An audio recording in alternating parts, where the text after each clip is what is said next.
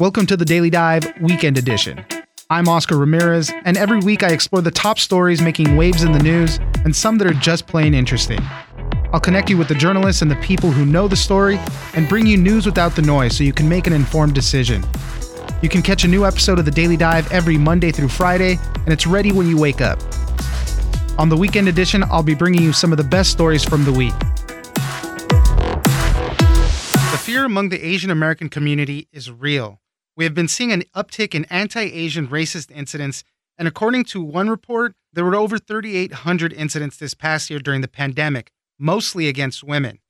For more on this, we'll speak to Kimmy Yam, reporter at NBC News and writer for NBC Asian America. Stop AAPI Hate released this report, and it looked at incidents over the past year under the pandemic. But they released another report last year that examined roughly 5 months under the pandemic, and it actually came out with a similar proportion of attacks targeting women versus men, and it panned out to be around women reporting at 2.3 times more than men. And I think when looking at the data first glance, I think that it's pretty jarring because it's up 1,000 incidents more than last year. But really what we're seeing is a lot of underreporting in the community. I think that hasn't quite been emphasized enough. Experts have long noted that there are a ton of barriers that keep Asian Americans from reporting. It could be language barriers. It could be lack of awareness around the resources available to them. Fear of retaliation is also a huge one. When a lot of these hate incidents started getting attention, I think that it really galvanized the community to really speak out about it. And then it created for an environment that allowed for more people to report. And so a lot of the incidents that were 2020 incidents were actually retroactively reported in 2021. And that's an important thing to note here from this report. I think they made clear, too, these aren't necessarily just hate crimes. These are hate incidents because it includes many more things. So it can include slurs, physical attacks, shunning of people. So it's not just physical crimes, things like that. But why do they think that women are targeted more? From the article, it says they're just easier targets. Maybe they're perceived as weaker or something. This is why they're being targeted more?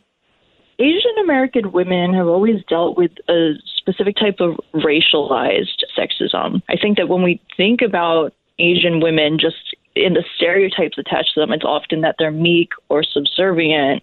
I think that it's created kind of this idea that men can easily overpower Asian women. And so this issue of public safety is actually really not unique to the pandemic. One thing that Dr. Russell Jung mentioned to me when I was interviewing him for this piece is that these are issues that we've seen for so long and that they've kind of flown under the radar. The thing is that because of the pandemic and the way in which there's been a lot of anti-Asian rhetoric in referencing what this is, like that China virus language and a lot of that incendiary rhetoric, people have used this kind of as an excuse to attack Asian women. And it's attacking in kind of a different way. So it's a really long-standing issue. Even, it dates back to when Asian women were allowed in this country. And so to say that this is like a new occurrence would be completely false. And I do think that in a lot of ways, what we're seeing in the Asian American community, a lot of the violence and a lot of the pain definitely exacerbated during the pandemic, but not unique to the pandemic for sure. One of the other interesting things in this report is where these incidences were happening. Verbal harassment, shunning, those were the most common types. But a lot of this, more than a third of it, was happening at businesses. And we know that there's a lot of Asian Americans that own a lot of business. So this is happening at their places of business, places where they feel safe. And that kind of reverberates throughout the community. From what I'm understanding here is that people are scared. They just don't know when something is going to happen out of nowhere. I think that There are a ton of different factors impacting the community right now. I think that we've been seeing a lot of violence toward our elders, and that's kind of a separate trend, but also a really horrible trend that we've been seeing during the pandemic. We've been seeing, this rise in hate incidents and also rise in hate crimes. A separate report did mention that there had been a surge of 150% in hate crimes in the major cities in the U.S., primarily looking at New York and L.A. There have been particularly significant rises there. But we're seeing kind of these two trends rise together, and it's created such a fear in the Asian American community, and it's so real. And certainly the events that transpired last night are definitely not going to help ease any of those tensions or fears that we've been feeling since the very start of this pandemic. Right. And just very briefly, you're referring to this shootings that were happening in Atlanta at a few different spas. There was 8 people total that were killed. I believe 6 of them were of Asian descent. So there's a lot that goes into that. He said it was for other reasons, not racially motivated, but that still doesn't quell the fears that people have in the community. The last question I have briefly is, you mentioned attacks on elders in the community. Do we have a sense of why maybe they were being targeted? A lot of those incidents, they are horrible and graphic, and I think that's why they've been getting quite a bit of attention. Even Dr. Jung mentioned that it is a primary reason why I think more people are reporting is because we're seeing something so graphic in front of us. And so more people find it important to do so, but it doesn't necessarily mean it's a hate crime. A lot of these things have not thus far been found to be racially motivated. However, race could very well play into it. And I think a lot of experts have noted that elders could be racially profiled and seen as weaker or more lucrative targets, softer targets. And also, there's a confluence of a lot of factors happening right now. A lot of people have different reactions to economic deprivation, and there's also opportunity could really play into it. And so a lot of these factors, plus this pandemic that's going on that has made poverty in a lot of these very poor and low-income neighborhoods much worse. And so, in that context, there's a lot going on. It's difficult to pin it to it's just the anti-Asian racism as it relates to the pandemic. I think experts say that there's a lot more that's going on, and we should be careful to not kind of chalk it up to one simplistic explanation. We know that the Biden administration has tried to address some of this. I know there's lawmakers throughout the country that are trying to address this. What have we seen on that front? Biden has addressed the violence in his first national primetime address. He also signed a memorandum earlier this year, and that really issued guidance on how the DOJ would respond to a lot of these bias incidents. We've also seen the reintroduction of some hate crime legislation by Representative Grace Meng and Senator Mazie Hirono. And I think experts are really looking at what tangible solutions these could bring. I know that Dr. Jung mentioned that one of the primary concerns that he has is just a lot of the focus is on hate crimes, and that actually covers a very small sliver of what's going on in the Asian American community. For something to be elevated to a hate crime, it has to be fairly serious, and it has to be confirmed that it's racially motivated, whereas racism, as it pertains to Asian Americans, in order to mitigate that, that's going to take a much more holistic approach. And so they're really advocating for more education around Asian Americans and Asian American history and racial studies, civil rights protections and restorative justice models so that the root of the problem isn't further replicated. But for now, I think that many of them stress that there's a lot more work to be done because, as we've been seeing, I think there are a complexity of factors that are folded into what Asian Americans are dealing with this whole year. And so it is a little bit complicated, but there are lawmakers who are speaking out about this. It's just what really sticks at this point. Kimmy Yam, reporter for NBC News and writer for NBC Asian America. Thank you very much for joining us. Thank you so much. This past week, we also heard that Moderna is going to begin testing their COVID vaccine on children aged 6 months to 11 years. This is the next piece of the puzzle to widen the mass vaccination campaign beyond adults. For more on this, we'll speak to Peter Loftus, healthcare reporter at the Wall Street Journal. The vaccine has been approved for use in adults 18 and older. And same with the Johnson & Johnson vaccine. The Pfizer vaccine is approved for people 16 and older. So basically the focus of the vaccination campaign so far has been on adults because age is an important element in who is vulnerable to severe disease. And the older you are, the more vulnerable you are. And so the risk in children of getting severe disease is lower relative than to what it is in adults, but there still is some risk. And so what the companies have been doing is in steps, they've been studying the vaccine in people younger than 18. And so Pfizer and Moderna had already started trials in adolescents, basically 12 and up.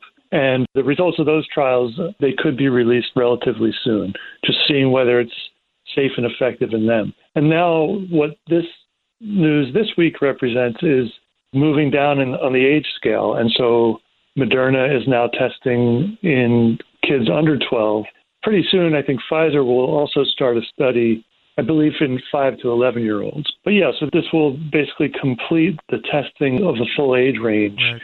And they want to just see how it performs in kids. Health officials said that if all goes according to plan and the studies turn out positive, that junior high and regular high school students could have access maybe in the fall, and elementary school age children maybe in early 2022. So obviously still some time to go through there. They are, as you mentioned, testing very young kids here. Kids as young as 6 months. That seems pretty young. Is there anything that a particular reason why they're going that young?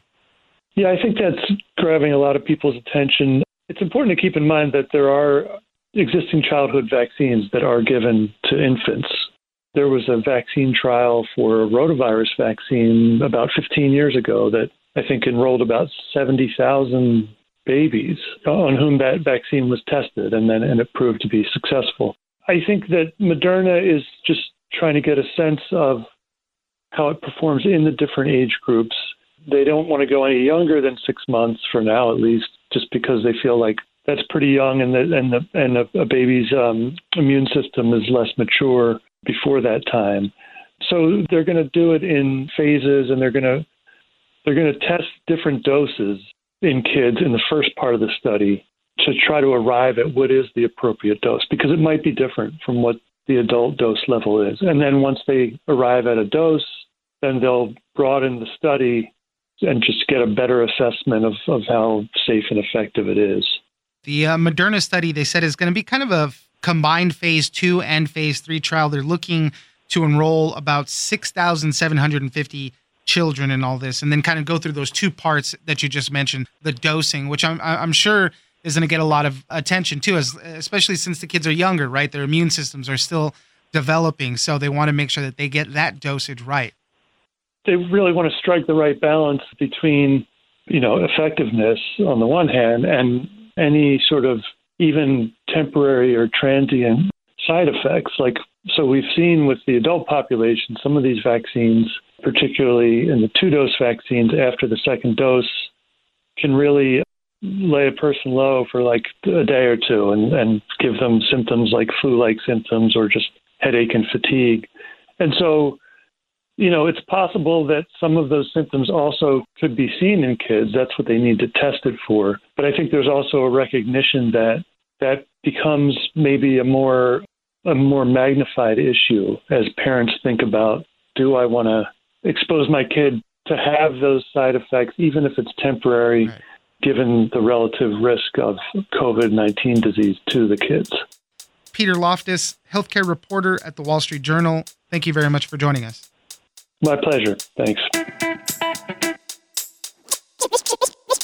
This week, we also got news out of the Vatican that made clear the Catholic Church's stance on same-sex marriages. The Church will not bless these unions, despite how stable or positive a relationship might be. And this news comes at a time when more Americans are identifying as LGBTQ and less are identifying as religious.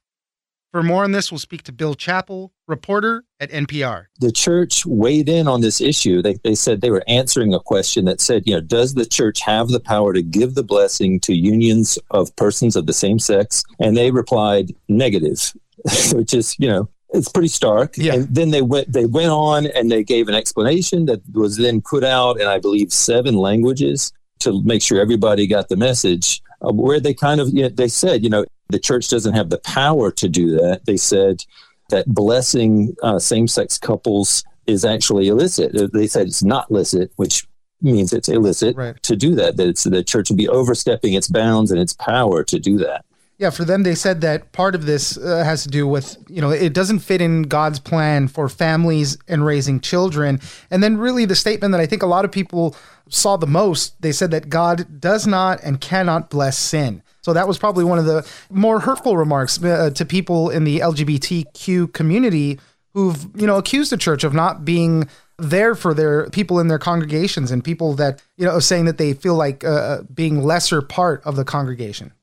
Dignity USA, which is an organization that represents LGBTQ Catholics, they said today they're deeply disappointed with this statement. Marianne Duddy-Burke, who's that group's executive director, I have a quote from her where she said, this is hurtful to same-sex couples and dismissive of the grace demonstrated by same-sex couples who live deeply loving and committed relationships. This is a group that had been looking for some progress in helping those couples find a way to be in the church and have their unions recognized by the church, not to have their union essentially declared to be a sin. Right. The Catholic Church is a worldwide organization, but this messaging does come at an interesting time right here in the U.S. at least. We just had news stories recently that said that more Americans are identifying as LGBTQ. We've also seen this kind of decline of people who identify as being religious and more people identifying as, I think Pew Research called them the nuns, those that have no religious affiliation.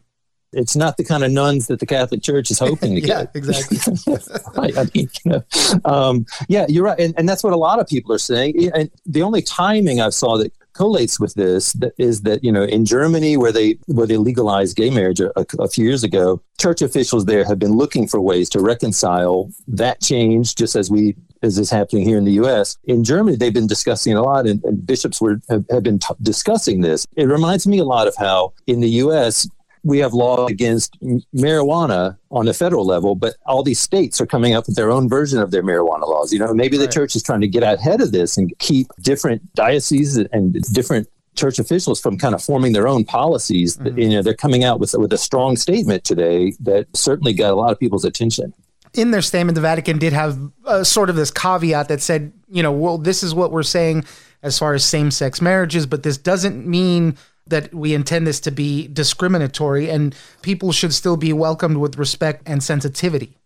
In fact, that was a lot of people saw that as kind of the old idea of, you discuss the sin in a way, but you discuss the person in a different way. And they're saying that, Catholics should welcome with respect and sensitivity. And the way they phrased it was persons with homosexual inclinations, which that's not exactly the inclusive message a lot of people were looking for. And Pope Francis, for his part, had been, you made mention in the article, looked at with some cautious optimism by people in the community, only because of past statements that he made. I think it was back in 2013. He said, if somebody, and this was, I think, with regards to priests that might have been homosexual, he said, if they're looking for God, who am I to judge? He also, in a documentary, I think he said that gay people do have the right to be part of the family, and that there should be some type of civil union law to at least offer them legal protections.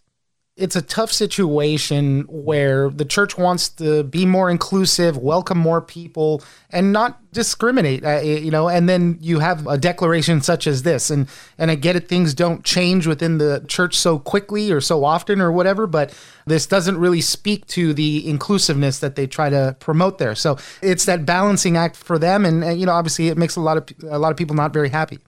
Pope Francis had gone far. He got credit in 2013 when those remarks were discussed, and then last year when his other statement came out. People recognized that he was going further than any pope before him had gone in kind of being accommodating and inclusive. But there was also a recognition even last year where people said, we could just be hearing Pope Francis's own opinions that don't necessarily translate into a change in the church doctrine. And I think the church doctrine got reasserted today. Bill Chappell, reporter at NPR, thank you very much for joining us. Sure thing, Oscar. Great to talk to you. Don't forget to join us on social media at Daily Dive Pod on Twitter and Daily Dive Podcast on Facebook. Leave us a comment, give us a rating, and tell us the stories that you're interested in. Follow us on iHeartRadio or subscribe wherever you get your podcasts. I'm Oscar Ramirez, and this is the Daily Dive Weekend Edition.